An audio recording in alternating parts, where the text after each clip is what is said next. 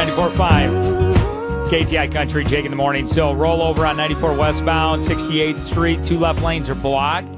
And so everybody's getting over to the right-hand lane. We're going to talk to Debbie in Time Saver Traffic in just a second. Big and Rich played the Route 91 Harvest Festival in Vegas just hours before the shooting. And before the show, they had a meet and greet with fans. And one of those guys they met was actually, wow, he was killed that night. Oh. That's crazy to think. You went to go see Big and Rich. You're just going to see Big and Rich. You did a meet and greet. Yeah, going to see a show and have a good night. Wow, this is that Big and Rich talking about it. One guy that was on our meet and greet before the show, 25-year-old kid, passed away. We had just met him before the show, but this bright-eyed kid, was so excited to meet Big and Rich. And he was one of the guys. He just shook his hand a couple hours before that. It's unthinkable. That's crazy. Jake Owen was on stage watching Jason Aldean when the shooting started. This is Jake's take on it. We were literally standing 50 feet away from... Oh, which, by the way, you do hear the gun. It's okay. You actually do hear the gunfire, the shots in it. This was from the Today Show. I'm not sure why they did that. I was saying that yesterday. It didn't need that. They kept replaying that audio over and over again. But I want to hear Jake's perspective on this. We were literally standing 50 feet away from where Jason was on stage.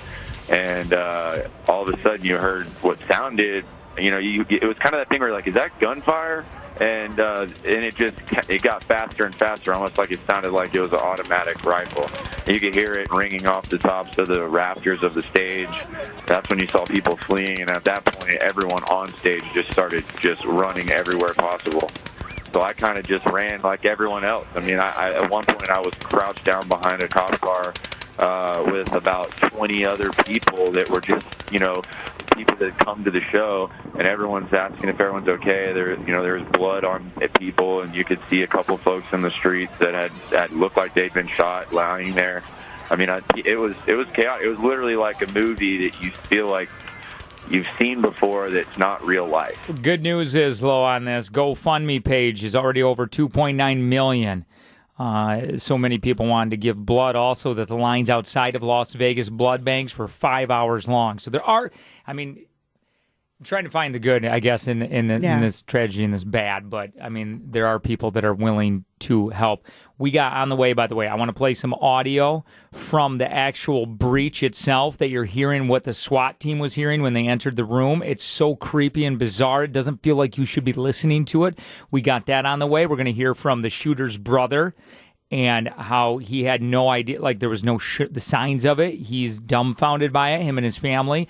Also, we got a tribute from Maren Morris and Vince Gill. What's that song called again? Dear Hate. Dear Hate. We're going to be playing that on the way in the 7 o'clock hour. Time Saver Traffic. Good morning, guys. A string of accidents to deal with now. Westbound 94, rollover accident in the left lane at 68th.